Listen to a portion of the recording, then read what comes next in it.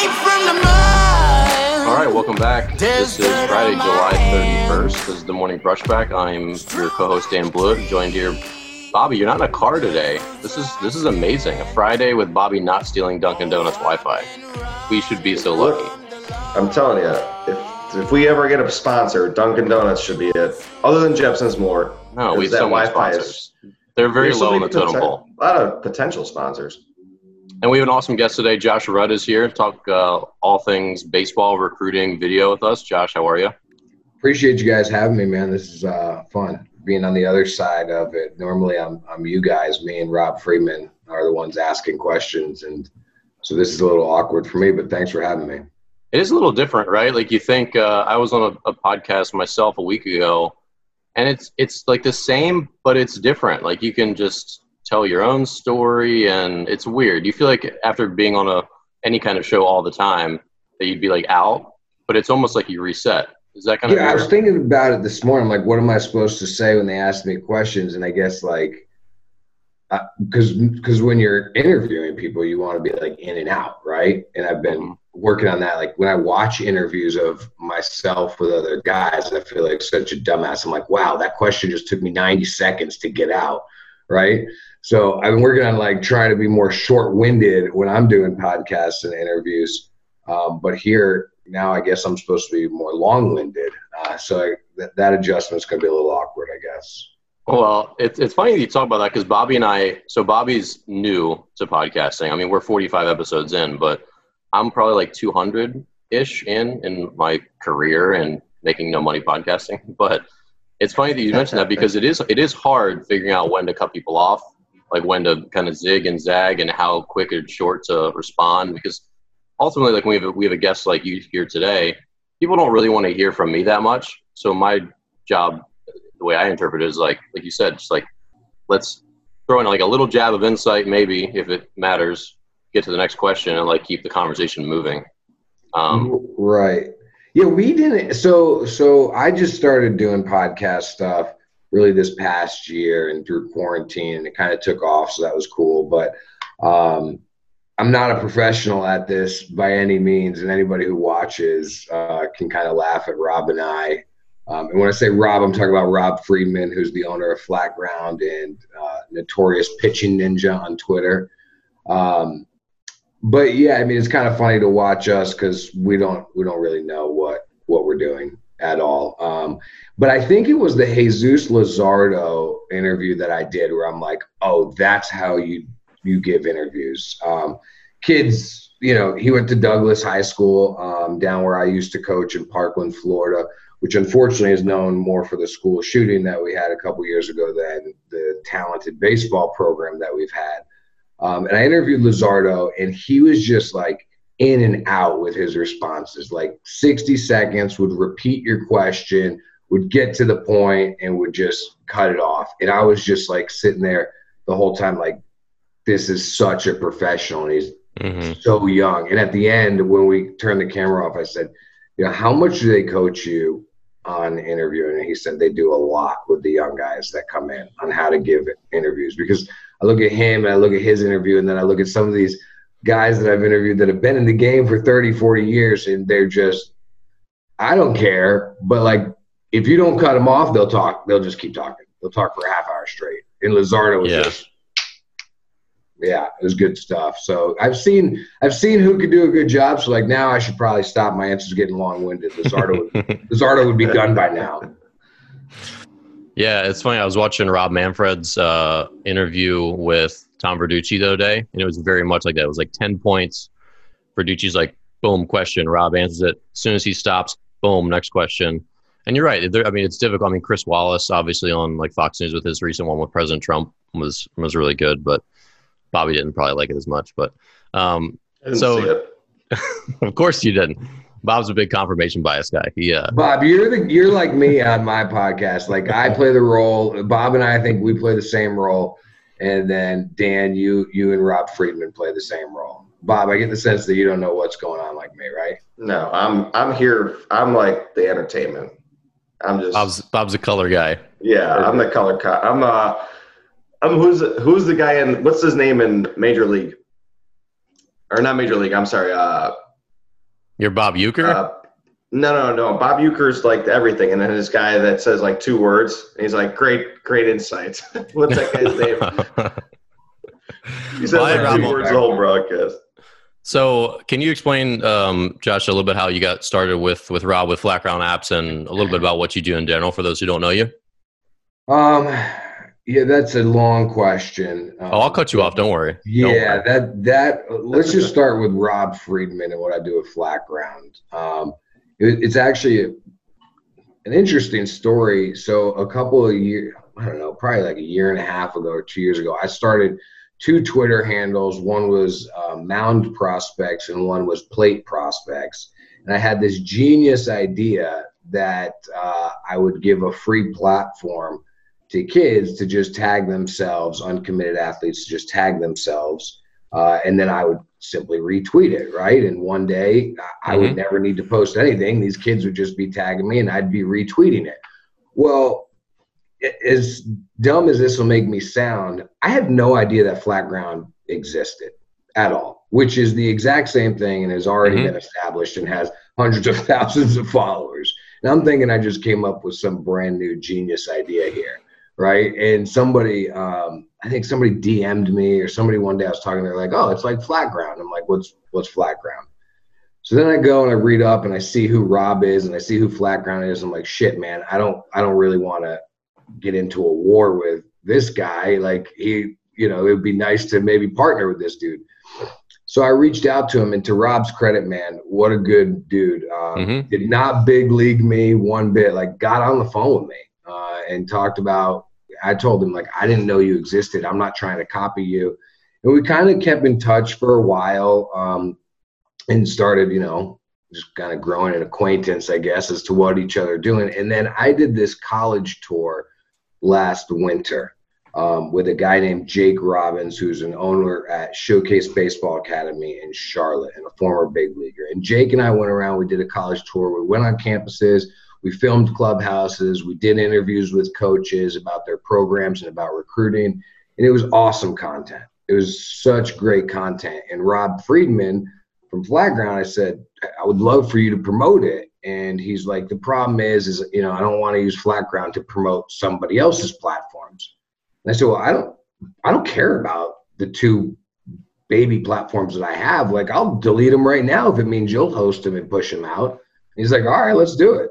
And I said, yeah, call it Presented by Flat Ground App. We'll make it your content, because Rob has been providing a platform for athletes, but what he really wanted to start to do is also provide content for athletes, for them to learn from, not just a place for them to put their videos out. And so me bringing a content portion, him already having this huge platform, it just really worked together. And one day I said, well, I'll drop that stuff. You promote this. And he's like, all right, let's do it. And from there, it's just kind of taken on a life of its own. And, there's no strings attached to our relationship. It's just, let's do whatever and combine our content and our platforms and see what we can do. And it's been good. And I think there's some plans to go forward.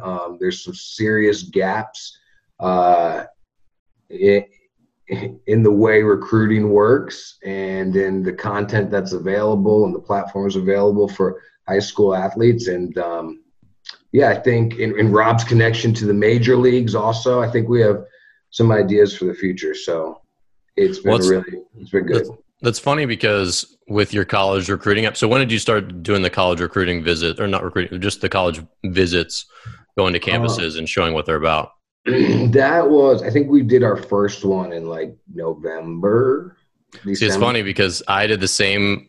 I had an idea last spring to basically go to colleges and participate in a workout and like basically show what it is to be like a recruit at any given, or a player at any given college. Like, I'm going to live the life of, Johnny at University of Maryland for a day, run around, do their workout, like show like exactly what it's like. And then you've done a similar thing. So it's like, it's kind of like funny. It's the same thing with you and Rob. Like, I didn't know you existed.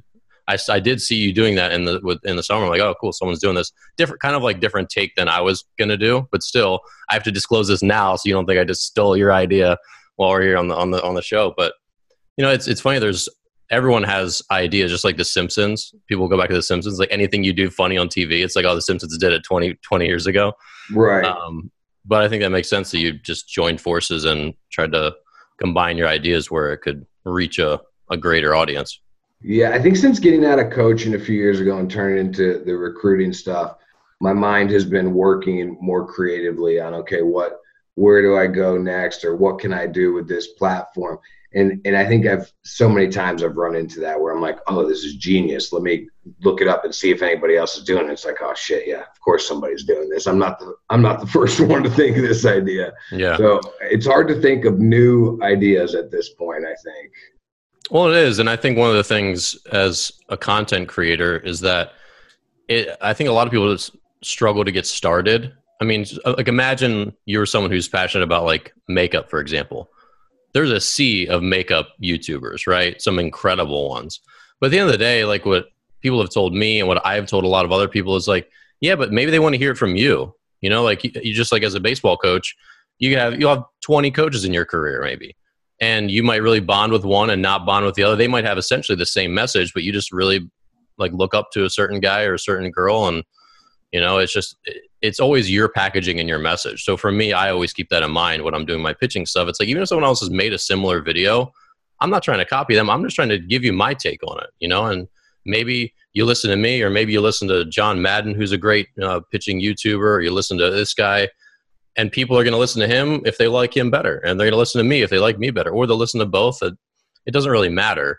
So I think that's always an important thing to take away, because people get overwhelmed. Yeah, that's a really good point you make, because I think that is that's what I try to do. Like when you say it's tough to create new ideas or do something that somebody else is doing, the way you can be new or different is in your presentation of the content, which is what you're talking about. And so that's what I've tried to do. And it's, you know, it's a learning curve, because I think one of the ways in my area to bring I don't know, a new perspective to the content is call out all the bullshit, you know, and be very clear and point out all of the things that are wrong with the game. But where is towing the line to where I don't upset too many people to where they don't want to do business with me anymore? Yeah. You know? Or you just give them that curmudgeon-y Grandpa Simpson hollering at clouds. Exactly. Like Bobby Stevens. That's Bobby. Yeah, I just started thinking of Bobby. I delete a lot of tweets. I put these tweets out and I give them like 10 minutes and I'm like, what's my vibe? Yeah, okay, that was coming down.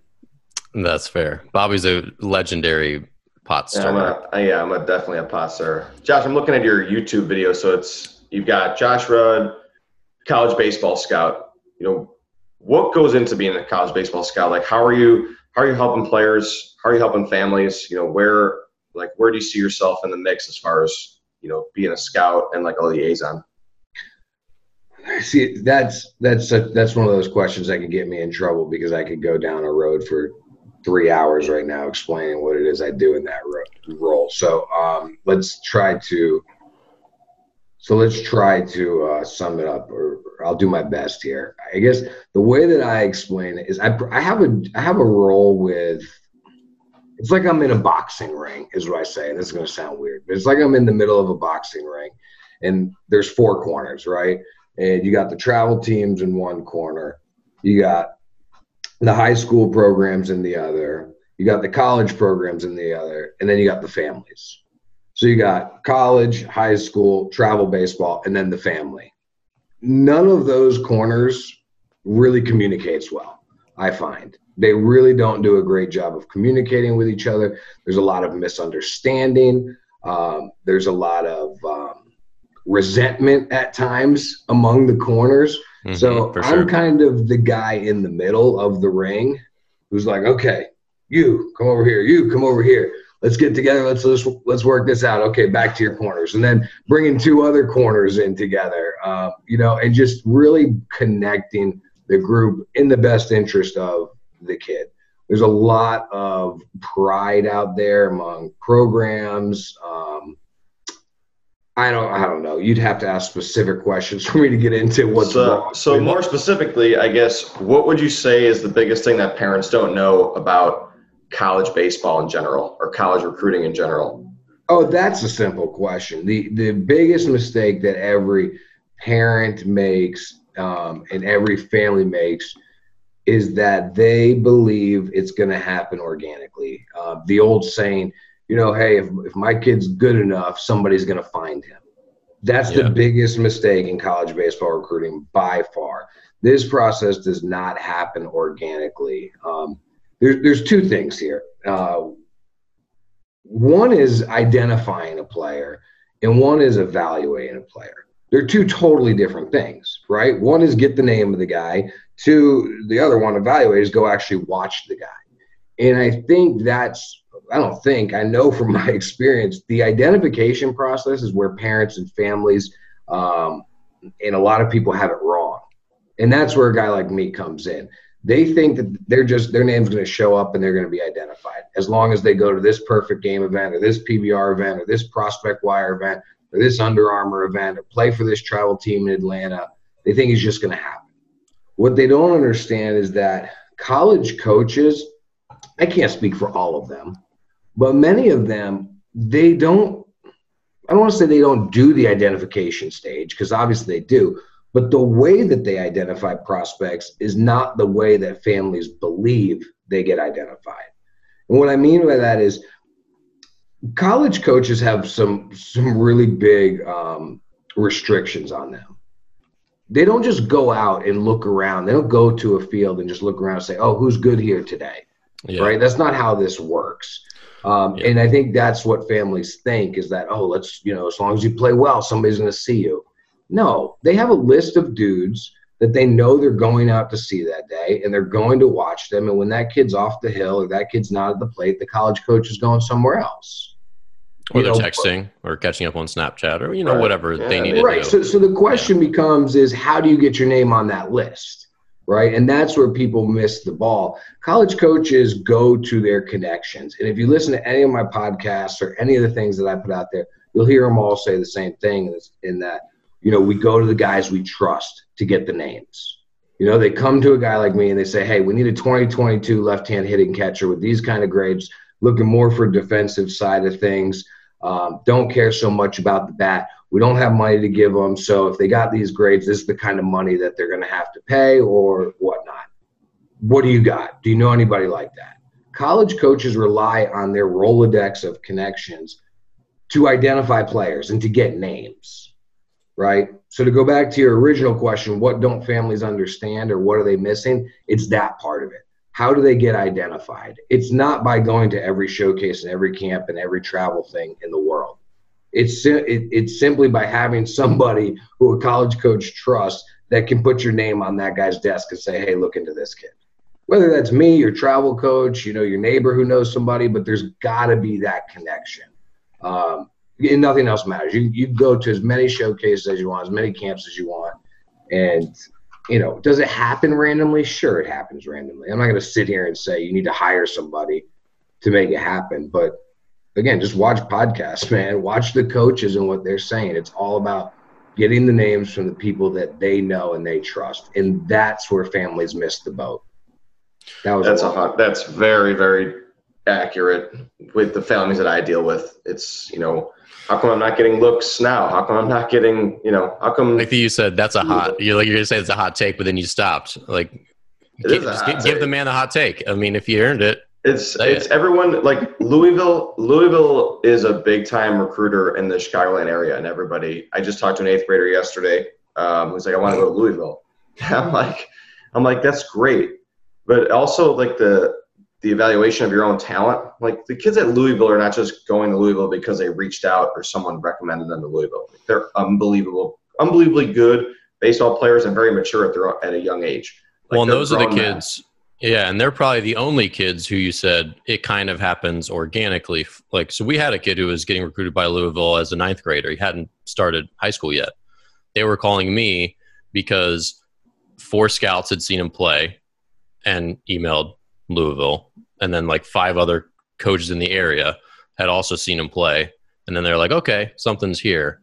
And whether that's like exactly organically or not, he didn't go to any showcases till he was like a sophomore, junior, but he was like throwing 88 or something from the outfield, 6'3", super fast, like had every tool, where any baseball people on the field that care are going to be like, who's that kid? Oh, I know someone, I'm going to tell them about that kid. Like the very top little tier, the iceberg that's just barely sticking above water, like those kids might get organically found. Would you agree or disagree with that?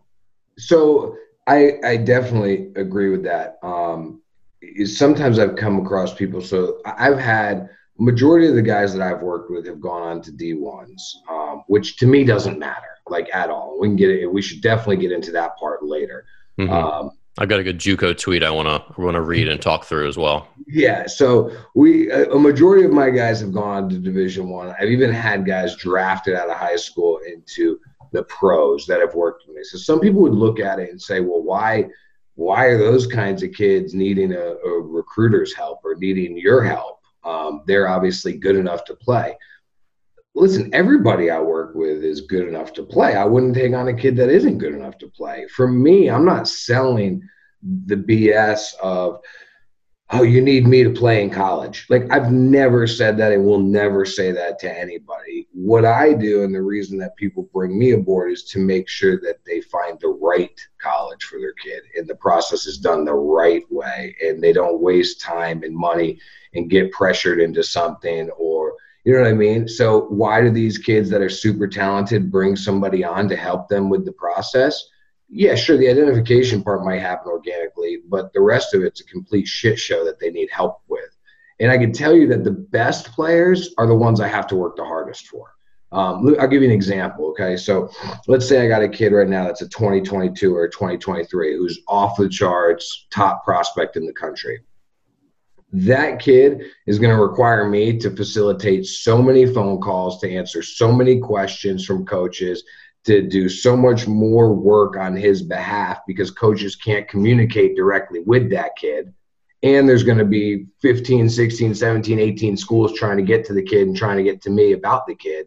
So that kid that's really good, and he's going to be invited to, this invite only and that invite only and blah, blah. Like the kids that are really good, it's more of a circus than the kid that only ends up with 2 offers. Like, that's way easier. Okay, here's option A and option B.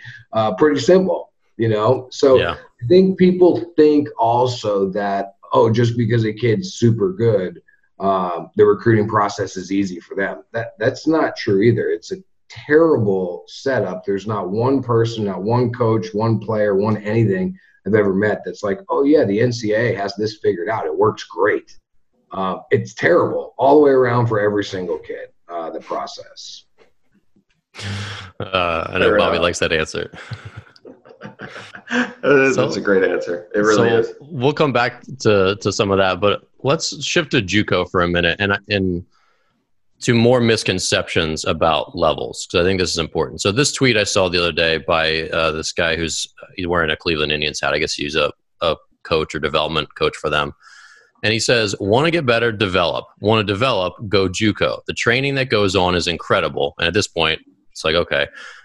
From moving better to skill acquisition to physical transformations and overall player development, go JUCO. Oh, and they've got some pretty good hitting coaches. To me, that's an absolutely nonsensical tweet. There are some JUCOs that do a great job, have a great experience like that, but that to me sounds like, so this is like the player development gold mine, junior college. Do you see it that way? No, I think you hit it on the head. Are there great player developments at JUCO? Absolutely. Are there at NAIA? Yeah. At D3, at D2, at D1. There's a lot of great baseball people out there and a lot of great development people out there.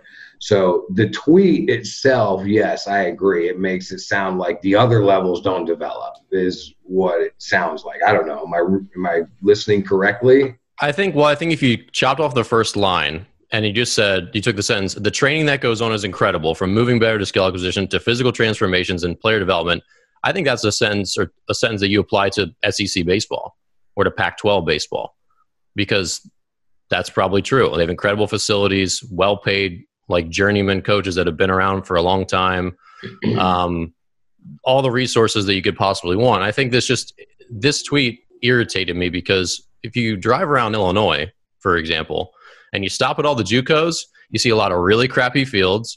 You talk to some of the players, you hear, oh, we don't have a pitching coach, or my pitching coach isn't around, or my hitting coach doesn't know how to help me, or we don't train, or we don't do that, we don't do this.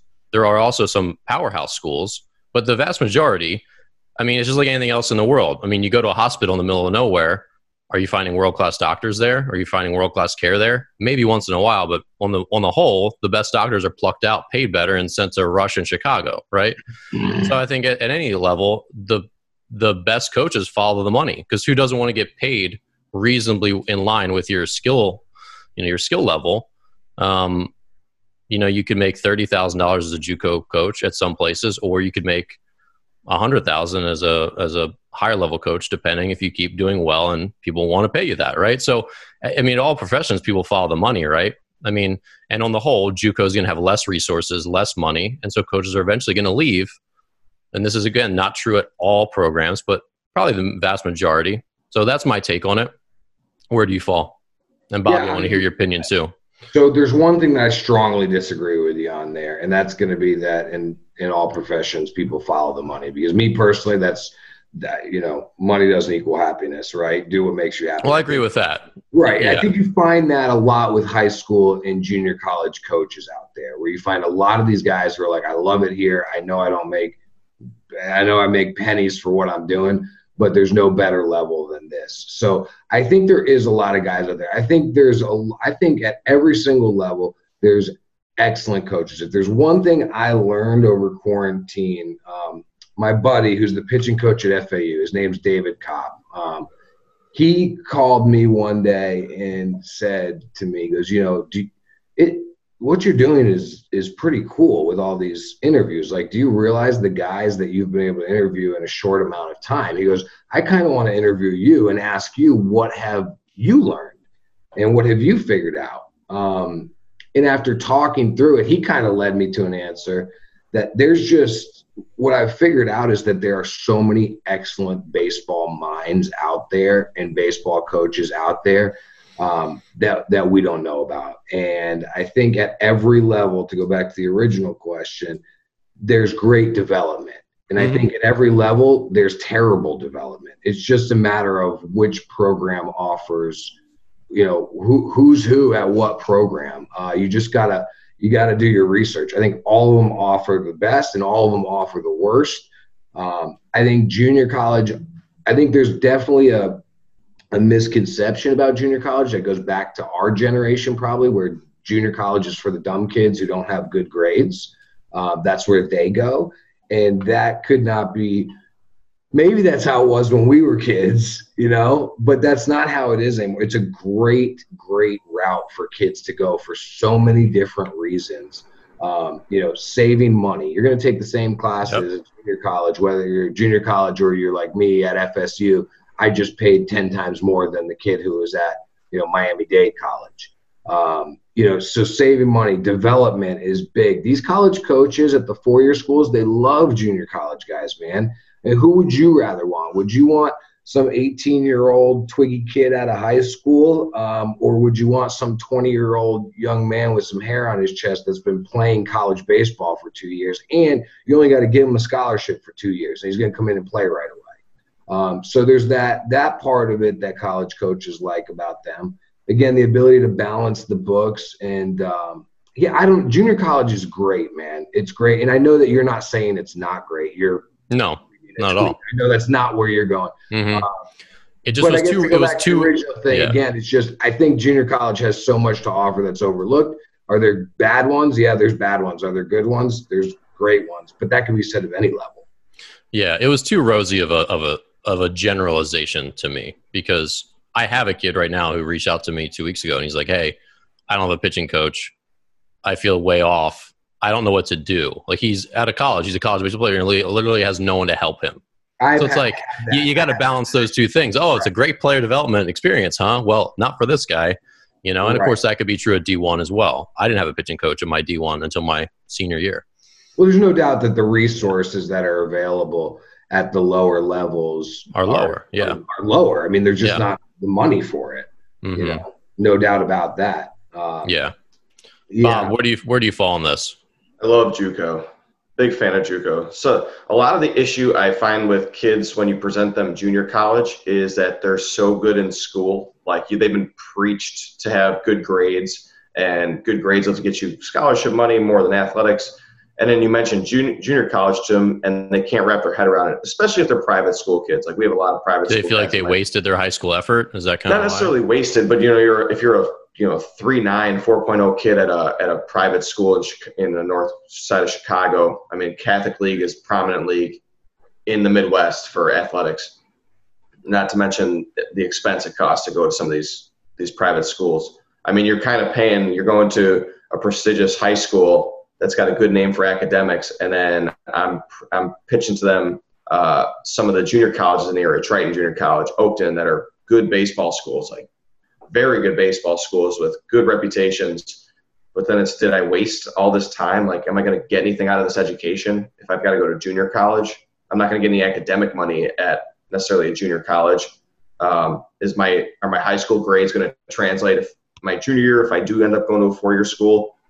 So you need to be a certain kind of player or person with a certain type of parent. I mean, a lot of parents don't want to hear that, as much as the younger generation might see junior college as like an opportunity and, a little bit cheaper than, say, FSU, if you're going to Miami-Dade. The parents see it as the same thing that, like, maybe my parents saw it as. Well, the less smart kids are going to junior college. Like, my son is very smart. He should go to a 4-year school. Yeah, but your son doesn't want the 4-year school options that I'm presenting to him, which might be a Division III when he feels like he's Division II or maybe even Division I. So I love junior college. Probably my closest college friends that are in coaching are in junior college. It's just not for everybody. Like, it's not you can't just push it at everybody because there is a stigma still amongst probably more so the parents. Let me build off that because you're 100% right, and it drives me crazy that parents do this because it's so short-sighted, right? Like, the goal is, let's look out for your kid for the long term. Let's get your kid to a great degree to hang up on the wall, right? It doesn't matter where you go the first 2 years. I understand that you might be, as a parent, you might feel embarrassed for 2 months when Johnny's going to Harvard and Leslie's going to Georgia Tech and your son's going to the community college, even though he's got the same grades. But in the end, if going to that community college is the avenue that gets you that degree from Duke, who cares? Yeah. In 2 years from now, 3 years from now, 4 years from now, yeah, they're going to be going to a graduation at Georgia Tech and at Harvard, and you'll be going to a graduation at Duke. Who cares? And you got to play at Duke. Like, it's so short-sighted and it's selfish. I see JUCO decisions as parents. It's parents' fault. I'm going to call them out. I don't care. Kids are okay with the JUCO route. There's been enough education for kids. They've seen enough players go the JUCO route. It's parents who are anti-JUCO, and it's because it's our generation and that stigmatism is there that, it's for dumb kids. So the reason kids don't go JUCO, higher academic kids, is because of the parents, not because of the kid. I deal with it all the time. And I try to get across to them, who cares? In recruiting, we hit these forks in the road. But at the end, it doesn't matter. As long as we get to the castle, we win, right? Yeah. It doesn't matter what roads you go down. And understand that there are different roads to go down. And one might be less sexy than this one, but if it leads to the end game, then we've done our job. And it's a huge problem that kids could go JUCO and they're being simply told by parents, like, you're not going to JUCO. We didn't do this for you to go to a junior college to play baseball. Right. Well, the castle you talk about is interesting too, because it's not always the same castle. Like, not everyone's striving for the big league castle or the professional baseball opportunity castle or even a Division I opportunity castle. Like, a lot of kids, I have a lot of kids in my program that are 17, going in their senior year, and they want engineering degrees or they want to get into like pre-law. So JUCO might not be the best option for them based on the career path they want. They want to play baseball, but it's like their career is in the back of their mind. Like, their career is pretty much set. Like, this is the avenue they want to go. So it's okay. That's great. That's great that you know it at such a young age. I probably wouldn't recommend you go to a junior college, especially if you have an opportunity to play at a school that's got your major that can kind of advance you through that class course a lot quicker than maybe taking some of those classes at junior college, having to transfer, especially if you don't want that higher level of baseball. Like if you're not striving to go to SEC, ACC, Big Ten, and you're not striving, like if you're not, scratching the cusp of big time baseball, it's nice to come across kids that have like a level perspective on their talent and maybe where they want to go in life, as opposed to a kid who just says D1 or bust, or I'm trying to play pro ball, and they just kind of. One, if they do want to play pro ball, because this was another tweet that I had an issue with like a couple weeks ago, and this was right around the draft, because a guy tweeted out that there was like a top 3 round pick, I think at a D3 this year, a pitcher, right? He was like a mid 90s thrower. And the tweet was like kind of implying that baseball was changing and that you can easily go pro from any level, which really isn't true if you look at the numbers. Because and this is what I tweeted back. I said, this is great. It's good to see and especially with pitchers, you definitely can go D3, you can go wherever. If you throw 95, you're getting a shot in pro ball, right? But if you look at the numbers, D3 players, there's like 12 drafted a year on average every year out of 1,200 players. So when you talk about these roads to the castle, if you really want to be a pro player and you're a high schooler and you're not a D1 guy yet, or you're just not there, it makes more sense to skip D3, go JUCO, try to develop, then jump to a higher level, because that's where guys are getting drafted from. Would you agree there? Yeah, I mean, yes. Overall, to your point, the numbers speak for themselves. But I also preach all the time that if you want to play professional baseball, there's one thing you have to do in college. There's only one thing. There's one thing in common that every single draft pick, every single pro player has in common when it comes to their college experience, and that's they were on the field performing. They were on the field performing. So the bottom line is it can happen, right? Percentage-wise, obviously, the higher level you're at, D1, the better competition, and you're performing there, you have a better chance. But you got to bet on yourself at some point also. Bottom line is if you're good enough, you're good enough. I don't believe that that's the case. Hey, if you're good enough, you'll get seen for the college level. But I do believe that's the case at the major league level or the pro level. Like that's their job. They have they put millions of dollars into scouting departments or, that scour the earth for players. So if you're on the field performing at a college level, I always say a pro team will happily give you $800 a month to ride on a school bus in Sioux Falls, Dakota, and give you 6 weeks to prove yourself, but you have to be on the field. So yes and no to your point. I think yes, for most of your point, the higher levels, obviously the better the competition. If you're performing there, you're going to get a shot. But I do think it's important for kids and families to understand that you can get to the castle from the other avenues, as long as you're good enough. Like if you go D3, you better be one of the best 5 players in that level, but you entire country can't get there.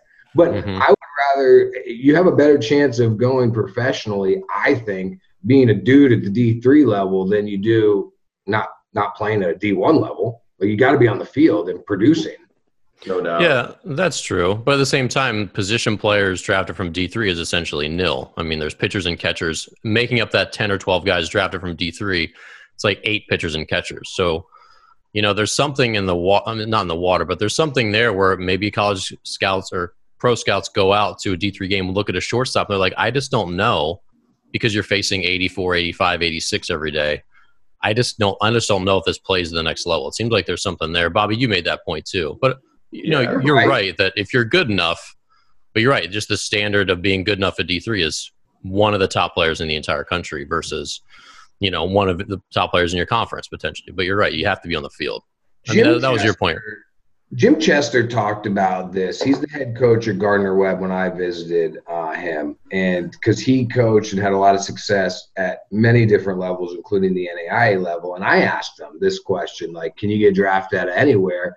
And he was like, yes, you can get drafted out of anywhere. But you got a much better shot if you're a D1 player, because the level of competition, we're saying that you have to perform on the field. You have to be on the field and you have to perform in order to get a chance professionally. But if you could do that against the best competition, then obviously your chance of getting is way better than if you're doing that. You could be the best player on a Division III team, but the competition you're playing might just not be good enough to prove that you're as good as what we might think, if that makes sense. Yeah, well, like Dansby Swanson, I don't know what he hit his draft year, but it wasn't like 390. Wasn't it like something pretty normal, like 320 or something? And you think, wow, the number one pick in the country only hit like 320. And I could be wrong with this number, but I don't think it was like outlandish. But again, you're talking about SEC pitching, like legit, like pretty much pro pitching every day. So you're like, okay, well, that clearly plays at the next level, even though that's switch to a wood bat. Yeah. You're 280 in the SEC. Extremes. You're crushing it. Yeah, you're talking extremes, right? Like SEC and a Division III. I mean, a Division III in Chicago had a third baseman drafted a couple of years ago. He only lasted a half season, which was probably like hey, let's see if you can handle it or not. But he did get drafted, and I've seen him play as a good player, athletic. Like, he looks the part. But, I mean, if you're not, like, take the extremes away, if you're a kid who's going to be on an SEC team, you're getting recruited, you're going to go to South Carolina, but you're never going to play, and you're from, let's say, the Chicago area, it makes total sense for you to say, okay, I'm good enough to play at South Carolina. That means I'm good enough to play at UIC. And I'll probably play a lot more at UIC. That's not a knock on UIC. That's just the fact that South Carolina is going to draw the best of the best of the best. And every kid on that team is going to be a superstar. Whereas UIC is going to draw the best, but the back end of that roster is probably not going to ever get recruited by South Carolina. So in that regard, you have a much better chance of playing there. That's not to say that you're going to play there just because it's a Midwest school over an SEC school. But if you're a big fish in a little pond, and that pond is still a Division I pond, like, that's where you need to be. You need to be on the field. I mean, I was similar to my college path. I mean, I went to Northern Illinois University, and that's not by any means a baseball powerhouse. And it was probably the last baseball powerhouse. It is the Northern Illinois University, the Harvard of the Midwest. But I say it all the time. It's like, that was not even a thought in my mind. I mean, from some of the letters I was getting and the visits I had lined up and were going on, but it hit two key points in my recruiting, and that was the scholarship money that I was looking for and the playing time. I mean, they basically told me I would start day one walking on the campus, which is rare for a college, but for someone to say that to you, it means you're at least going to get the opportunity to be on the field. And short-sighted for them, like, did they see you? Like, did they didn't have you mixed up? Was this like an identity theft thing? You send, like, Donald Trump, his baseball recruiting visit, he sends a guy who's like 6'7". He's like, oh, hello, Mr. Trump. Oh, yes, yes. One of my best friends from high school went there. So that's like kind of how that was like the link. And they're like, we're not going to lie to you. Like, we don't have another shortstop on the roster next year. That doesn't mean you're going to start every game. That doesn't mean you're going to start at all, but it's yours to lose when you walk in. Yeah. Well, let's talk about that. Great. I don't think you also find a lot of D3 coaches out there who don't recognize that situation. Like, they know, these are lifelong baseball guys who love the game. They're not, I don't think, from my experience, that they're recruiting kids. Some of them are, but for the majority of them, recruiting kids promising, like, hey, you're going to go pro out of here. Hey, you're going to have a fair shot of going pro out here. Mm-hmm. Like, a lot of the D3 schools, they're very realistic. They understand what they are and what they offer. And it's a great baseball experience, a chance to develop, usually at a very high academic school. It's better than being in a fraternity and just drinking and doing stupid shit all day. And that's, it's a lifestyle for their players. And yeah, you get to play baseball in the meantime. And if you can work your tail off and develop without these state-of-the-art facilities and resources and all that, then you'll have a shot. But I think most Division III coaches that I've come across are very realistic about that as well, as this is not, and like you said, if there's a kid that's almost good enough to be an SEC player, there's no way they're ending up in a D3. No way. Maybe Right. a 0.5%. Like they'll go JUCO first, and then they'll go D1, or they'll go wherever, D2 or a lower end D1. So I think Division III coaches are pretty realistic about what they have to offer, and it's still something great for kids. Yeah, and a lot of them will go after the fringe guys, the guys that maybe they're getting a few looks from, maybe a mid-major Division I, maybe a walk-on spot. Like they'll go after those guys because those guys could be superstars, and maybe they're a little bit more physically advanced than some of the Division III kids that they're recruiting otherwise. Or those kids that are fringe guys go JUCO, like you said, and then they figure their own way, whether they make it to Division I or they end up not progressing and they fall behind, they end up at Division III or wherever they end up.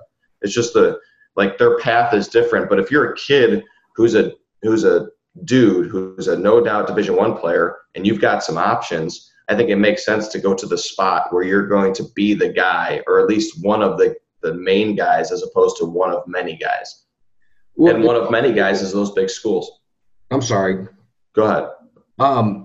There's also the fact that Division IIIs are typically much higher academic schools, right? It is hard to be a great athlete and a great student at the high school level. It's extremely hard to do. I had Nathan Pavelchek, who pitched at Winthrop and was in the White Sox organization. I think he's a free agent right now.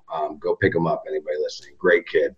Right-hander who said that, his dream was to go to Notre Dame, and that he had pretty much everything in line. His class rank just wasn't high enough to get into Notre Dame. So he ended up at Winthrop, which worked out great for him, and it was a phenomenal situation. But I asked him, I said, would you have worked harder in the classroom if you knew that would have been the difference to getting to Notre Dame? And he said, I couldn't. Like, I couldn't have been as good of a baseball player as I was and be as good of a student. Like, it just couldn't happen. So Division IIIs are up against that, where the market for them is thin. It's hard, man. It's hard to be a super academic student, which D3s require, and then a top athlete also. And if a kid does fit that role, Ivy Leagues eat them up, Bucknell's eat them up, and Lafayette's and George Washington's. They get eaten up by those schools quickly. So for Division IIIs to find top talent, can they offer something great? Yes, but getting those players, the talent pool for them is not deep. It's hard to get those players because it's really hard to be a phenomenal student and a phenomenal athlete at the same time at the high school level. Yeah. So you need to offer that service. So he's like, hey, Josh, like, I'm class rank 43rd. Like, can you do something? You send your mob guys over to the kids above him in school, and you're like, you're going to flunk this next test. Yeah. Snapping their pencils, something rockets up the chart, goes to the school of his dreams. Yeah, I was working with this lady who used to be on Full House, actually, the show Full House, on trying to get some of those kids in college. Yeah, everyone needs a mentor, right? Yeah, that fell through. That's awesome. I had a question. Where'd it go? So let's talk a little bit about some of those high academic schools. So I'm in the DC area. I watched Georgetown and GW and a bunch of local schools play before the season got banged. And it's funny that, especially from, like, it seems like the people who are super into the drive line side of stuff, there's like this idea of like 90 poo, like 90 miles per hour is junk nowadays. And it's great to reach for the sky, like Woody from Toy Story, or what's Buzz Lightyear. But when I went to all these games in the area, I saw Maryland play, I saw my alma mater, UMBC play, again, GW, Georgia, all these schools. I saw very few pitchers sitting 90. The vast majority, 86 to 89, something like that, where it's clear. And I have a couple scout friends in the area, and they said the same thing. They're like, look, throwing 90 and above the whole game as a starter in college baseball is still a lot more rare than people realize. It's less rare than it was 5 or even 3 years ago, or 10 years ago especially. But would you agree that when people think I've got to throw 92 to have a chance, is that realistic, or is it still not quite there? There's a lot of velo chasing going on in recruiting, for sure. But no, you don't need to throw 92. Not at all. I think what velocity means at the high school level, it means that a lot of other parts are working for you as a pitcher, right? It means the arm must work, the bottom half works, a lot of things are in sync. As Wake Forest, Tom Walter taught me, force into the ground must be good. So I think velocity, that's what kids might be missing the point on. Velocity at the high school level is an indicator that the car is running well, that the parts are moving well and working together well. And I think the kids that have really good velocity at the high school level work on that. They're not just working on throw a weighted ball. The driveline program's great. Don't get me wrong. Yeah, I'm not right. Them at all. I don't want to be Rob thinks I am anti driveline weighted ball. I'm not. I'm anti kids looking at it on YouTube, picking up a weighted ball and trying to do it themselves. Yeah, that wasn't my point. My point is the culture is like they want you to be beyond 90, which I get. Whatever. But 90 is not poo. That's my point. No, and when you talk about hit 90, you threw 90 once. The rest of the game you were 85, 87.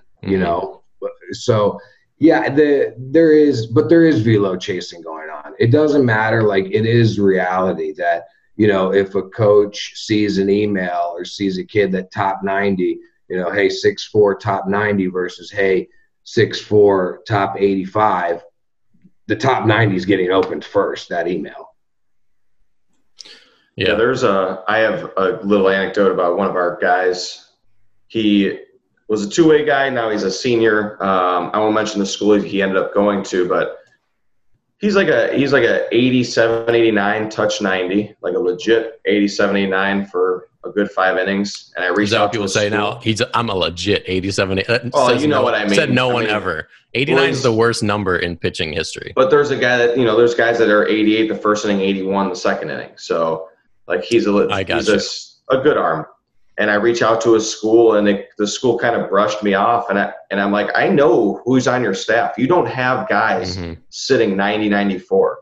I said to throw away that this – maybe you don't trust me, which ended up being the case. Like, he just didn't trust that I was giving him the right information. And the information was given to him by somebody else. And then the kid ended up getting a spot in the team, which is great for the kid because it had nothing to do with me, like, personally.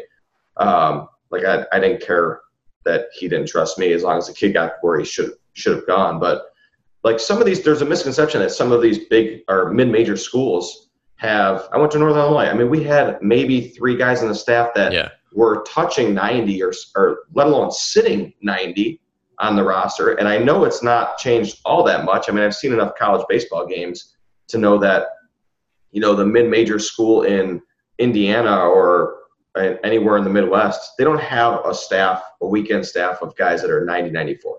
They don't. Like, I've seen it. They have a couple guys that'll touch 90, that maybe the Friday guy is 90, 91. But for the most part, everyone falls into that 87 to 92 range, I would think. Like, it's a big cluster in there. Josh, do you see that as far as like Division I schools when you're talking to pitching coaches?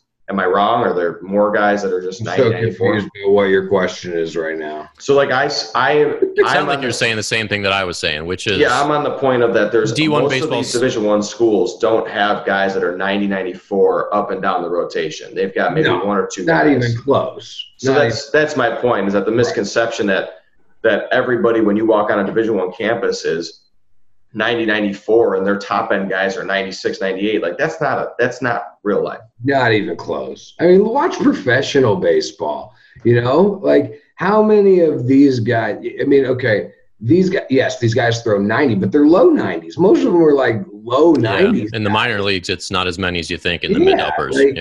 Yeah, like, what, you think college kids are just hanging out at 91, 92 all day? Like, that's not the case. They're not all, what you see on TV in June.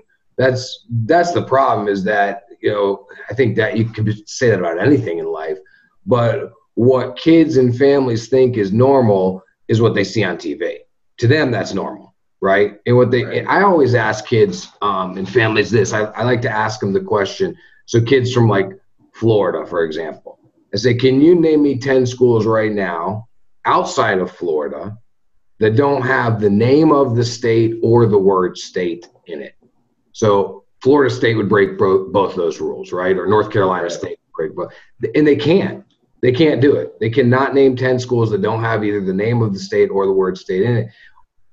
It just shows they don't know anything, right? All they know is what they see on TV, and that's great. Like, these programs are excellent, the Clemsons and the Vanderbilts and the Floridas and you know, the Pepperdines. You go on and on and on. But that's not normal. You know, that's not normal at all. And that is what they believe is normal. And you're right. I mean, the short answer is yes, you guys are both 100% right. That's not normal. Well, and we had a kid that worked at our facility who was finishing his senior year at a local D1. It was a couple of years ago, and he didn't get a lot of playing time his junior year. And his senior year, he wasn't getting many innings. And the conversation that he had at the end of his junior year, like his exit interview, was just astonishing. And this staff that he had then got cleared out after that season. So we got a whole new staff. They've been doing way better. Like, they do super well now. But anyway, they told him, like, yeah, if you wanna pitch for us as a reliever, which he was a reliever, you know, you've got to be like 2 walks or less per 9 and at least 11 strikeouts per 9. And we're like, in what world, like, do you as like a mid-major say that's the standard here to get innings for us? Like, screw you. Like, that's ridiculous. You're not even that good. You won 20 games. Dude, I get way worse. It's crazy. It's so crazy. Man, I've heard – so I reach out to coaches all the time to get requests from them. Hey, what are you looking for in this class or that class, right? And I just had it the other day. Obviously, I'm not going to name the school, but I have these schools that are at the D3 levels or the lower end D2 levels in some really cold state telling me we're looking for a front arm lefty that's, you know, 87 plus. Like, in what world do you get that? Like, that kid is. Who do you have on your Chris Sale types? Yeah. Like, what? I have the same thing, same problem. Yeah. So that's what's the most unrealistic or like expectation that you've heard from parents when they call you about recruiting? Like, what's just the mind blowing? I'm just fishing for stories now.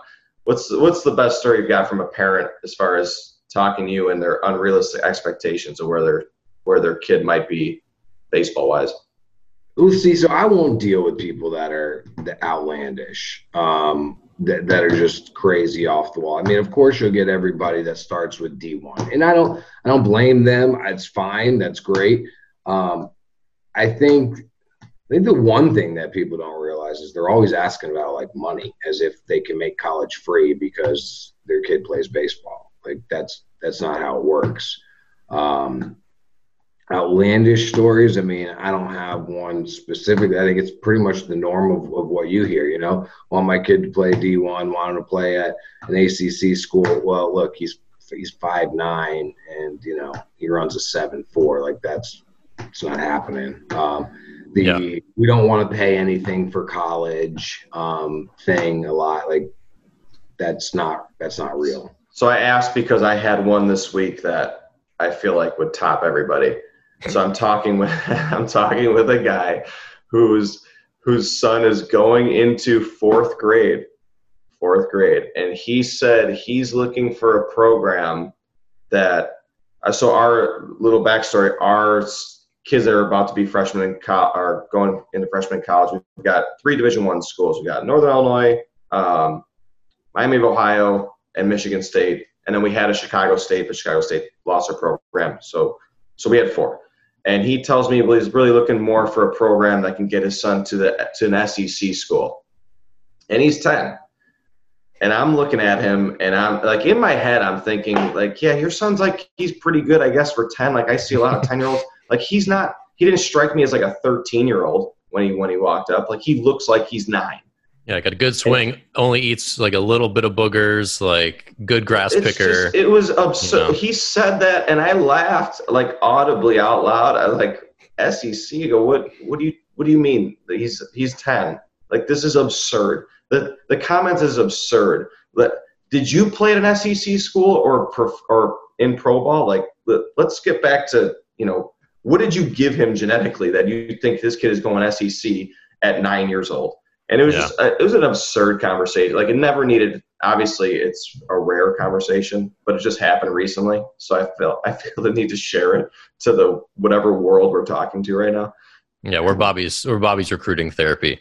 I mean, come on, 10 years old. Yeah. Well, let's talk about the current crop. So I got a question from YouTube and parents asking, your kid's going to be a senior next year. How hard is it going to be to get recruited in this? Maybe he means the COVID situation, but for kids who are entering their senior year next year, what's on your list of things for them to do to maximize their chances? First of all, you have to understand what schools you should be targeting, right? Like, that's number one, is really identifying who you are as a player. And you need to do research on that. So look at your metrics, look at your size, look at, everything about your resume, and pretend like you're going in and looking for a job, and, it's your resume, it's this other guy's resume. Well, you have to understand, what does the other guy's resume look like, right? So what I mean by that is, if I am trying to lock up a scholarship with a Florida Southern, right, a D2, well, let me go look at their roster, and let me go look at their kids in their history and perfect game and on prep based. What were they doing at my age? Like, what does my resume look like compared to the kids on their roster? You have to figure out what kind of player you are and be realistic about it, right? So that, to me, is always step one, understanding where do you project, and not just as an athlete, but as a student as well. What do your test scores? So where does your talent athletically project to? Where does it fit? And where do your grades project and fit? And once you've found that box, once you identify that box, and that's part of the big problem, is people don't want to be realistic about where you are, right? But once you've found that, then you simply get out there and you start reaching out to these teams that fit in that box. Buy a lot of video, sending your transcripts, showing legit interest with unique personalized emails, and being relentless. I put a tweet out there a few weeks ago, and I don't remember exactly what it was, but it was kind of my stages of development with college coaches. And it was something along the lines of, who is this guy? He's annoying, right? Like, he's persistent. Wow, he cares, right? And you got to go through those stages of just persistence and keep reaching out and ask for real answers. So find your box, where you target, and get them videos, get them transcripts, get them personalized letters and emails to the whole staff, and just ask them straight up, do my videos, do my grades, does it look like something you need? It's really a lot more simple than people think. And I always say to people, if you're Clayton Kershaw and you reach out to a team and you say, hey, I want to sign with you, and you send an email to the team saying, hey, I want to sign with you guys, how quickly is that team going to respond to you?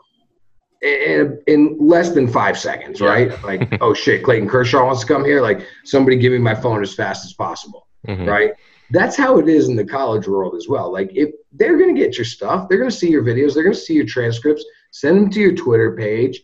If you're that good, they're going to get on the phone quickly with you, So try a couple times. And that's really what it's about. Like, that's what you should be doing right now as a rising senior. Identify where do you project, and just start pushing your information to these guys.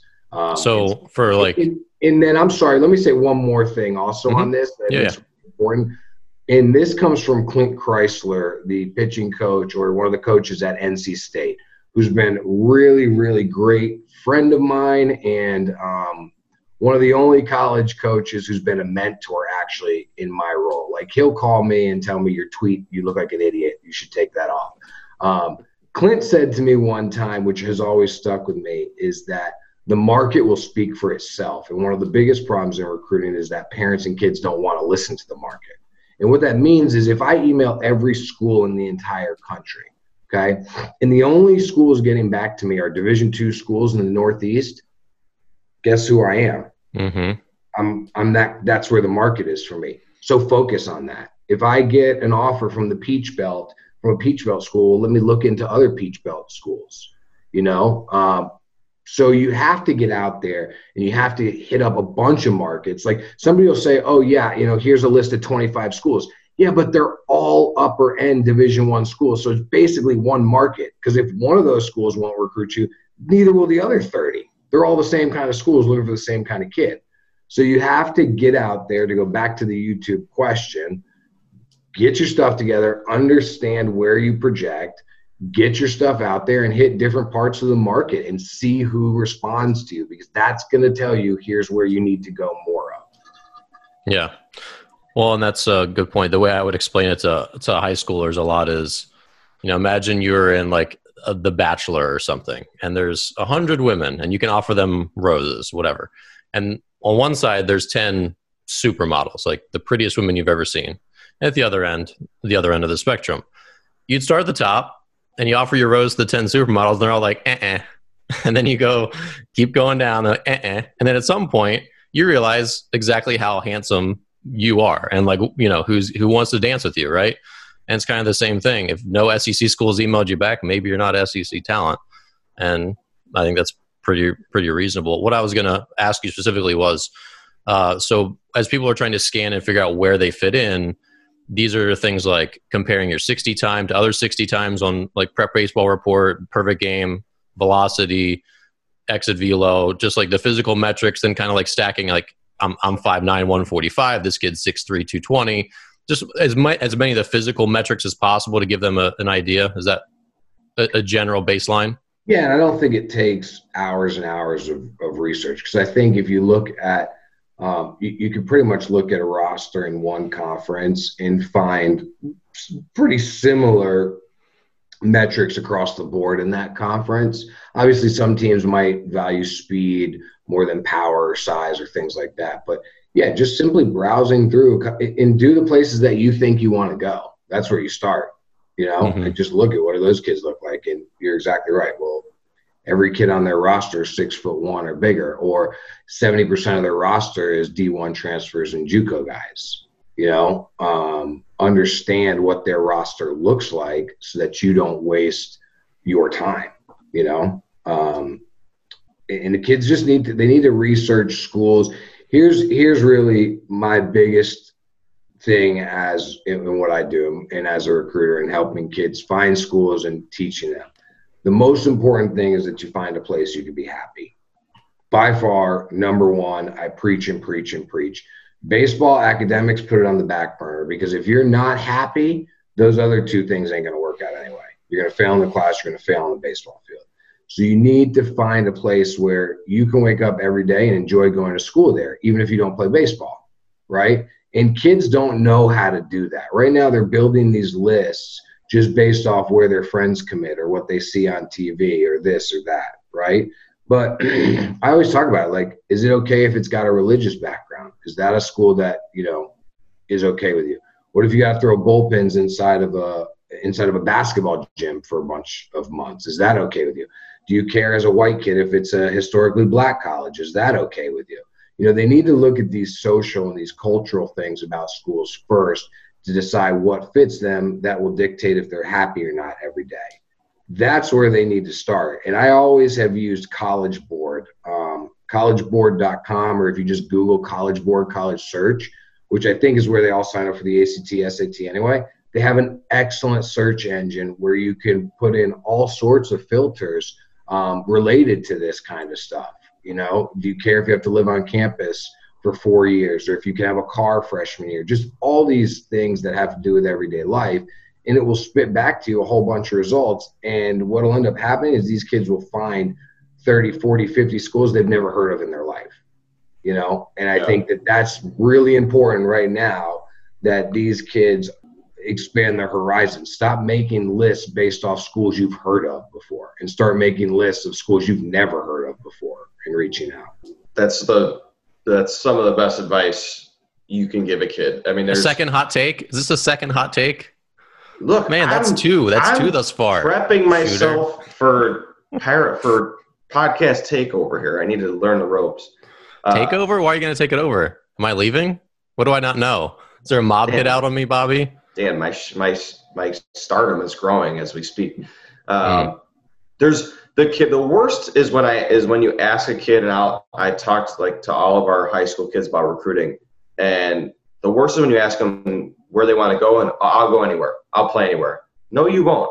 I said, okay, so your only option is a school in Idaho.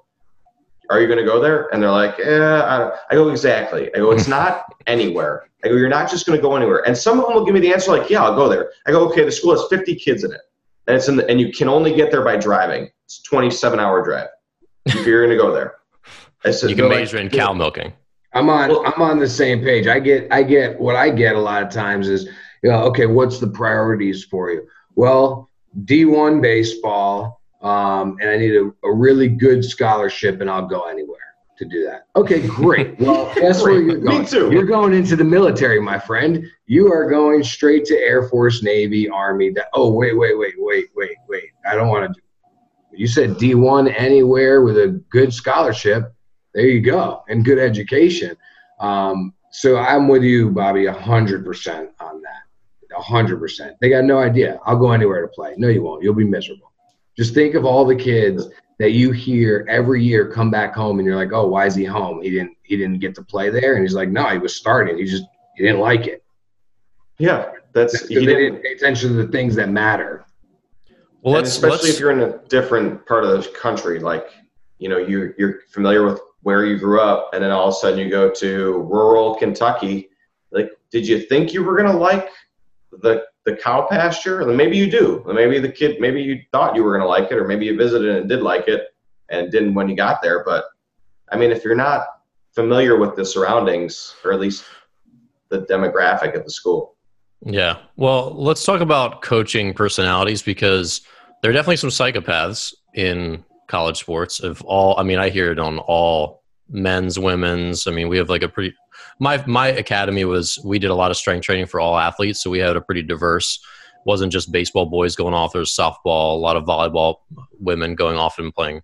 So we've heard a lot of stories of why kids transferred over the years, like why they weren't happy in their D1. How much do you feel like you can actually learn about a coaching staff in the recruiting process? So I'm getting recruited by 5 D1s. I end up picking, Refrigerator State. I go to Refrigerator State. I felt pretty good about their coaching staff. Like, they seemed cool to visit, but then I get there and the dude's the biggest dick I've ever met, and I hate my life, and he makes my life miserable. Is that common? Like, how much can you really figure out whether these coaches are good people, whether they care about you, their personality? Is it easy or is it hard? So for my guys, it's not common, because they know what they're doing and what we should be doing to make sure we avoid something like that. Is it commonplace elsewhere? I honestly don't know. I can only speak for my guys and our experiences. The key to it, and so one of my college tour trips was at Elon, and with Coach Kennedy, the head coach. And I kind of went down this road a little bit with him. And he gave advice that said, ask the tough questions. And I talk about that with my guys a lot. Like, ask questions during the recruiting process. Don't be scared to ask questions that you think he might be offended by. Like, oh, I don't want to upset the coach. I don't want him to stop recruiting me. If it's a question you want to know and you need to know, then ask it. And if he doesn't answer it, well, then you shouldn't go to school there. That's not the kind of guy you want to be around. Like, if you have legitimate questions about your future and to make a decision about your future, then a college coach should be willing to answer any of them. And if they're not, then it's not a personality match for you. Don't go there. So the way to avoid that situation that you're talking about is to ask a lot of questions, make sure you visit, request a Zoom call at this point with the pandemic with you and your family. If you need another Zoom call, request it. If they really want you, then they'll do it with you. But the way to avoid getting into that is to ask a lot of questions, to communicate a lot beforehand. And also what Coach Kennedy said, and some other coaches have said to me, is just look at the track record. Go back and look at the history of the roster. Is it a rotating door of guys or not? Like, that will speak volumes to you as well. No, you're on mute. So, Bobby, got any take on that? Yeah, I have jackhammering going on in my building, so I've been following Josh. Seems like he's got the mute thing down. I never use mute. I'm on it. I want people to hear my breathing even. Well, normally I have kids running around, a dog barking, and crazy shit going on. So I have to learn how to use that button. Gotcha. Bobby, what's your take on kids transferring, struggling with personalities?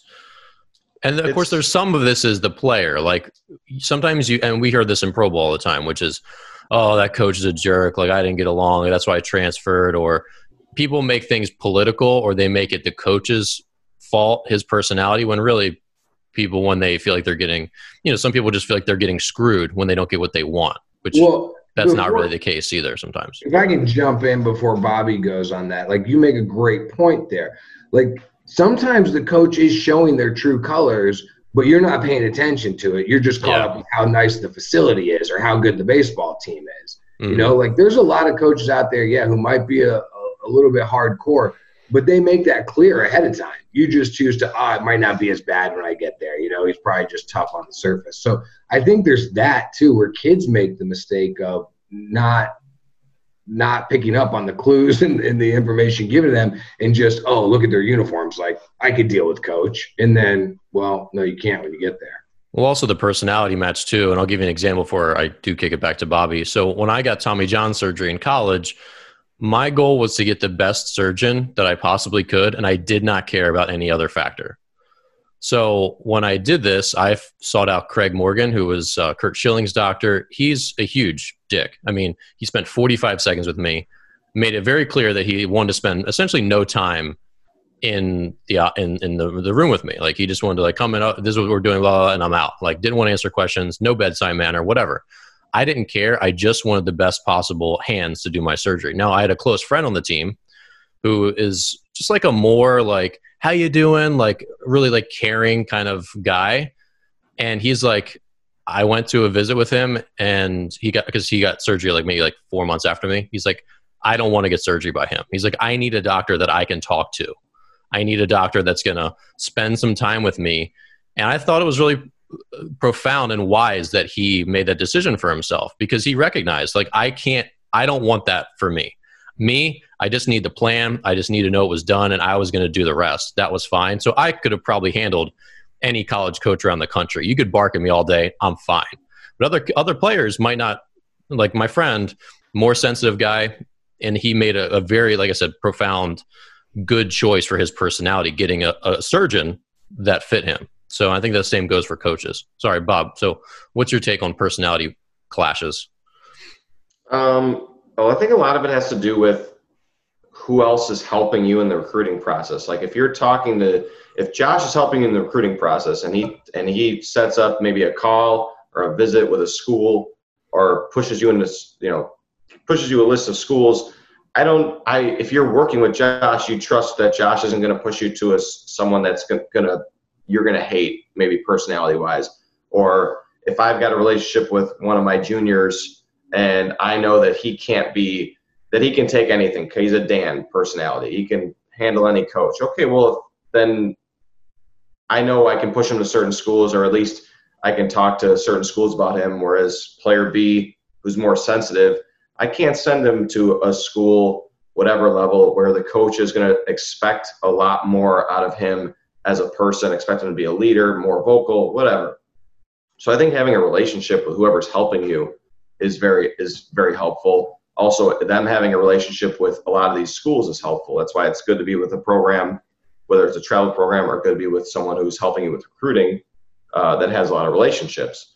Because otherwise, there's a lot of programs where, I run a travel program. It would look great if all my 17U kids were going to Louisville. Not all of them can go to Louisville. Not all of them would fit personality at Louisville, even if they were talented enough to go to Louisville. So that would help, that it's not just putting it on the website as a commit, or these are our commits for the 2021 class. You really need, I love how both of you guys are muted at the same time. It would help to have a good relationship with the guy that's helping you, and also the person that's helping you has relationships with the coaches, or at least knows somebody that can get you information on certain coaches if they don't have a personal relationship with that coach. Yeah, and if I could plug myself, take the opportunity here as we get to the end to plug myself. That's what I take the most pride in. And you hit it on the head right there. To be successful, this is why recruiting services don't work. Recruiters can work, but recruiting services do not work. Large companies scale do not work because they don't know the kid personally, like what Bobby's saying.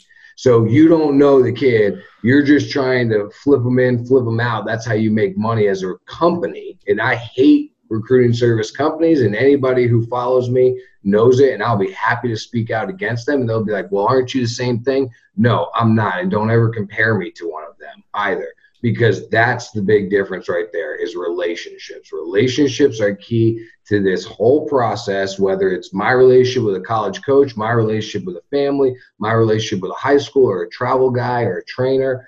What Bobby's saying is big. Personality clashes happen when you'll have somebody helping you, and they don't know your personality and they don't know the coach's personality, and they set up a marriage of two people that are not going to work. And there's always somebody in the middle. It's not necessarily a paid recruiter. Whether it's, your high school coach made a phone call for you or something, right? There's always somebody in the middle. And if that person in the middle who's connecting the two sides doesn't know the personalities of the two sides, that's a recipe for disaster. And that's a great point, Bobby, about you have to know the kid. You have to know the kid. Like, there are certain kids, there's pitchers who they cannot have a coach. I just dealt with this recently, where a team said this personality is not going to fit because our pitching coach is the kind of guy who's just going to yell at you and yell at you and yell at you. And that's not a bad thing. That's his style. And this kid, that won't work for him. So as much as we like the kid talent and video and this, let's not do that. Right? That's good. But Dan, to go to your point, the personalities matching up is the key to being successful in college. Like, if, I talk about pitchers all the time. Pitchers don't need to worry about who the infield coach is. That guy could be a huge dick. He's not your coach, right? The head coaches at some of these bigger programs, or at a lot of programs, they delegate the work. They delegate. That's how you become successful. So they delegate to their pitching coach and say, who's our guys, right? Yeah. So you don't even necessarily, in some cases, need to mesh with the head coach really well. As a pitcher, if that personality with the pitching coach matches up, that's the most important one to match up. Because that's the guy who's going to help you develop, get you to the next level, and then report back to the head coach. So, that personality matching up is something that should not go overlooked in the recruiting process, to go back to the original point, because it's going to come back either way in 2 years. 1 or 2 years, it's going to come back as it either works or it doesn't. Yeah, the one thing I wonder aloud is, at what point do we need to find people that really match our personality, and at what point do we need to be exposed to other people that challenge our personality? So I'll give you an example. I didn't know who I've never really had any issues with coaches along the way. There were some I liked more than others, bonded with more than others, but because I could handle someone being tough on me, I guess, which I didn't really know in high school. I never thought about it. I could handle whatever situation, but at the same time, there are some kids who are kind of soft, who maybe it's a good thing for them to be with a coach who's going to be tough on them for a while, that they need that in their personality if they're going to continue to be, a little more resilient and anti-fragile as they progress in life. So I don't know. I'm wondering aloud, at what point is there a balance that needs to be struck that, hey, it might be good for you to go play for this guy. He's going to be tough on you, but it's going to make you better. Versus, here's your coach that's going to put his arm around you when you don't pitch very well, and you'll be in a safe space and you'll never get triggered by giving up 7 runs in an outing. I don't know. I think there's a balance of both probably. But of course, the same thing with the college. You're never just going to be with one person. So for me, the tough guy on me in college was my strength coach. He was relentless. If everyone was half-assing it, he'd yell at me. He would pick me out. But my head coach was pretty easy to get along with and very encouraging. My pitching coach that we got later on was also very encouraging. And so there's always that mix. So it's not necessarily you're stuck with one coach. You're going to have a tribe still. So hopefully you do get that diversity of, hopefully you do get a guy who's tough on you and a guy who's a mentor, a guy who's a hand on your shoulder when you need it. Hopefully you get the balance with the whole program. I think as long as you know it's okay, which goes back to the very initial point we were kind of talking about on the topic of you think he's one thing and you get there and he's something else. Yeah. Like that's as long as you know what he is going into it, then that's all you can ask for, right? If you want to change up the coaches you kind of play for in the style, that's cool. But as long as you know going in, then it's good. But you got to ask questions to know, and you got to look at the roster and the history of the program to know. Do you think players have a way to reach out to current players on the roster to figure that out? Like, if I'm a high schooler, can I access guys on the team? Be like, hey, what is Coach like? Absolutely. In fact, this is something that I just did the other day for the first time because of the unusual COVID circumstances. I wanted to put one of my guys in touch with one of their players, because the school was recruiting this kid. But because of the unusual times, like there was no way the coach couldn't tell their current player, like, hey, be available for this kid to call. And there's some sketchiness to that anyway. So I just went on Twitter, found a kid on the roster, or looked at some of the kids on the roster, found him on Twitter, sent him a DM, said, hey, I'm so-and-so. I got a kid who's being recruited by so-and-so, mentioned the coaches. They can't do anything here. I'd like to set this kid up to call you. And they were like, yeah, absolutely. Here's my number. Now, yes, I facilitated that, but nothing says the kid can't do the same thing. In fact, one of my kids did that on Instagram. He's the one who told me, I sent a message to a player on their team on Instagram, and he got back to me. And that's a great idea. A great idea. Now, one of the things about it is like players on the team are typically like they're still there for a reason, You want to try to find some guys that maybe left the team also. Maybe some dissenters, some mutineers.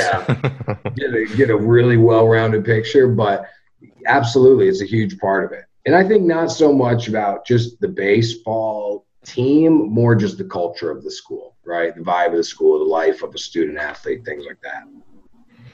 Yeah. Bob, anything to add?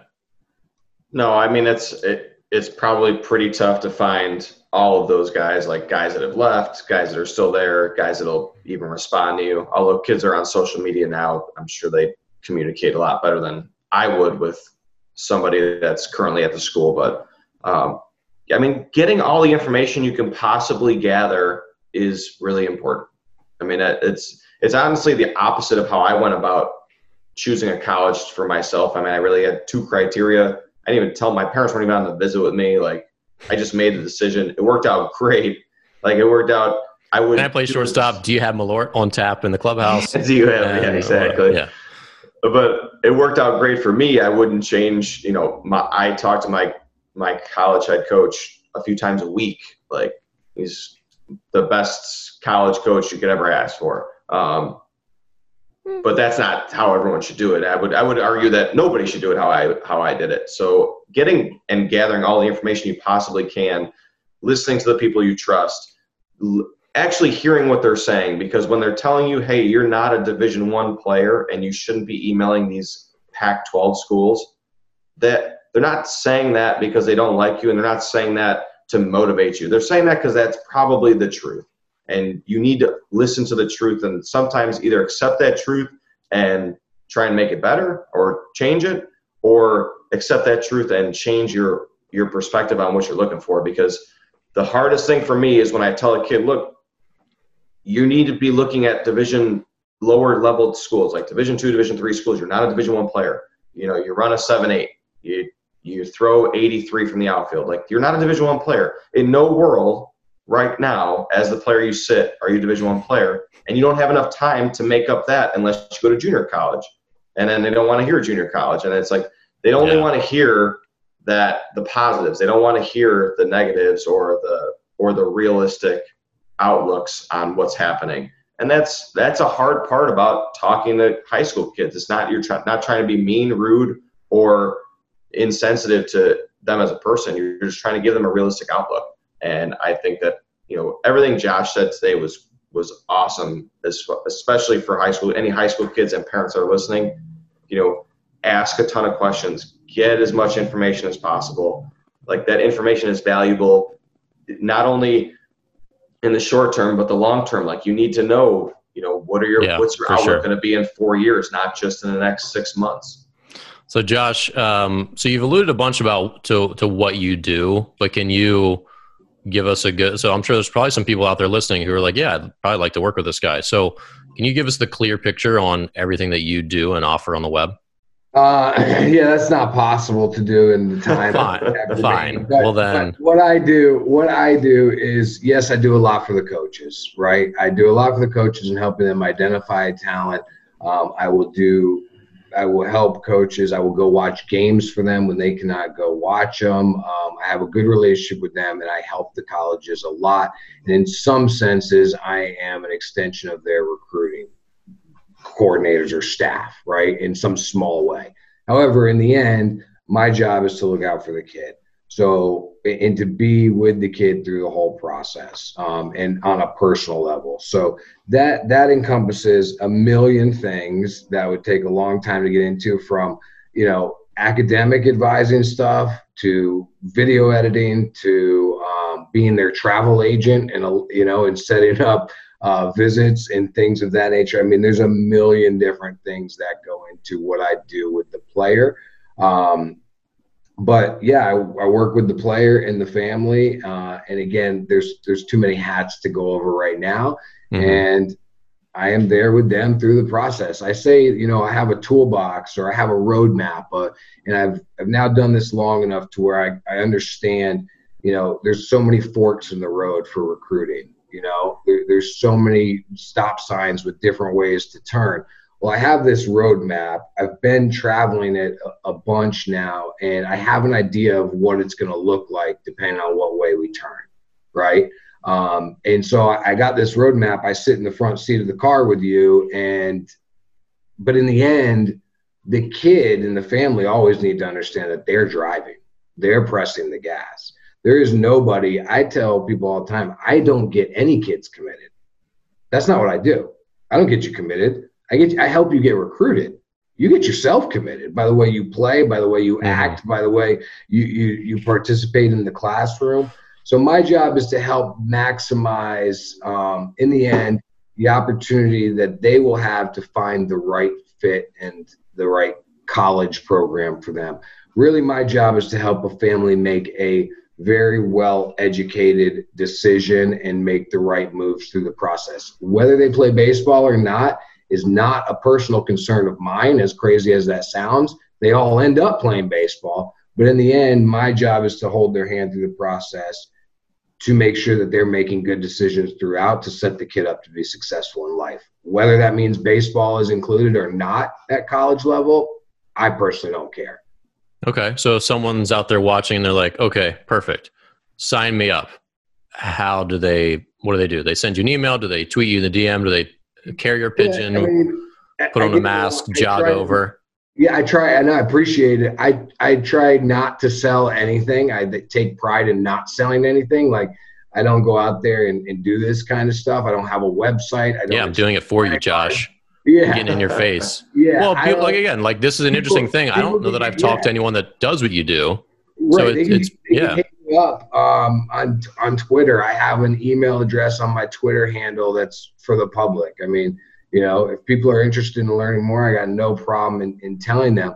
I can say this: the first thing I'm going to want to do is learn more about them. What I don't do is chase checks like these companies out there. Mm-hmm. There's and I think that's a big reason why I've been successful at this. College coaches know that I'm not chasing checks. I'm not just signing up any kid and every kid. There's standards to it. And I don't do this. Technically, my full-time job is a virtual school teacher. And people say, well, why don't you just do baseball full-time? Because the second you turn to baseball full-time and recruiting full-time, you have to drop all standards for players because your income is dependent on how many guys you get, right? So I will, when somebody reaches out to me, like, before they get to know about me, I'm going to ask to get to know about them, because it ain't worth my time to tell them about me and what I do if their kid just doesn't match up or their family doesn't match up. But yeah, they are free to hit me up on Twitter. There's an email address on there. Watch my YouTube stuff. Honestly, like, I'll I'll ghost somebody, I'll block somebody if they ask me questions that I've already put out there for free for them on YouTube. Like, it drives me nuts. I've spent hours and hours and hours putting out free content to help people, and if they don't have the hour to watch an episode, then you don't have what it takes to get recruited. I love that. Well, I'll help Josh. So if you want to follow him, it's at jrudd_scout on Twitter, at YouTube/user/jrudd03. Helps content creator at Flatground App and at Flatground Bats. You know, anyone out there listening, I would highly encourage you to at least reach out, click on the YouTube, check out some of these videos. I mean, I was on it yesterday a little bit. Like, there's a lot of good stuff. This was really good. And before we go, I'm cutting you off, Bob. Damn it. Talk real quick about Flatground App and Flatground Bats and perhaps the difference. So Flatground App, Flatground Bats, and I hope I get this right for Rob. They're platforms that are there to help promote kids and be seen, right? Exposure. You can post your videos here. You can post your videos, your numbers, all that. He's got tens of thousands of followers on each. College coaches are all over it, and it's just a way for kids to showcase themselves, get exposure, be seen. And it's super successful, and it's recognized across the globe. The difference between Flatground App and Flatground Bats is that app, APP at the end, is for pitchers, and bats is for hitters. So if you're going to post a video of you pitching and talk about you pitching, put it on the app, Flatground App, APP. If you're going to do hitting stuff, then it goes on Bats, Flatground, BATS. Okay. Yeah. Leave it there. And I'm not exactly an employee of his, so I hope just a conspirator. Yeah, exactly. But no, for those of you out there who don't know about those two, they're really successful. I mean, I had a kid who's in Arizona. There were some questions about whether they're going to have school next year. She's like, do I have to find a new place to play? So I said, well, at the very least right now, put your video on tag Flatground App, do that. And he got like 10 calls that same day because, I mean, he's good. He throws like 88 to 90. So it's a really good resource. Coaches are watching it for sure. Oh yeah, we did something in March when the pandemic started, and we basically I put out there on Twitter and asked coaches like, hey, what do you need in this rising senior class, the 2020 group, because they're not going to get to play high school anymore. And a whole bunch of colleges reached out and said, here's what we need, and go ahead, you can promote it on social media. And sure enough, that's what we did. And I just started putting up posters, and on Flatground, we started putting up posters. This college is looking for this. This college is looking for this. And it was crazy. It was crazy how many kids got committed off of it. It's a great platform that Rob's created for sure. And if kids are not using it, then if they don't know about it, then they're just not educated enough to get recruited. It's that simple. If they're not using it, they don't deserve to get committed, in my opinion. Like, you're not trying. You're not using the resources that are there for you. Yeah. Yeah. Well, that's true. And I'll put out a call if you're a college coach or if you're someone else who's really into the recruiting side and you're interested in talking with us on the show. We've had I think some of our best shows have been about recruiting with people like Josh and Dan Savit was on from PBR a couple weeks ago. Some really good talk. So if you're interested in sharing your perspective, shoot us a message at Morning Brushback. But Bobby, take us out, my friend. We've made it. Josh, appreciate you coming on. Join us next Tuesday. I don't know if we've got a guest or not. Dan. We'll have a guest. Don't you worry. We'll have a great guest. But thanks for listening. Great mystery guest. Follow us at Morning Brushback on Twitter, and we'll see everybody Tuesday.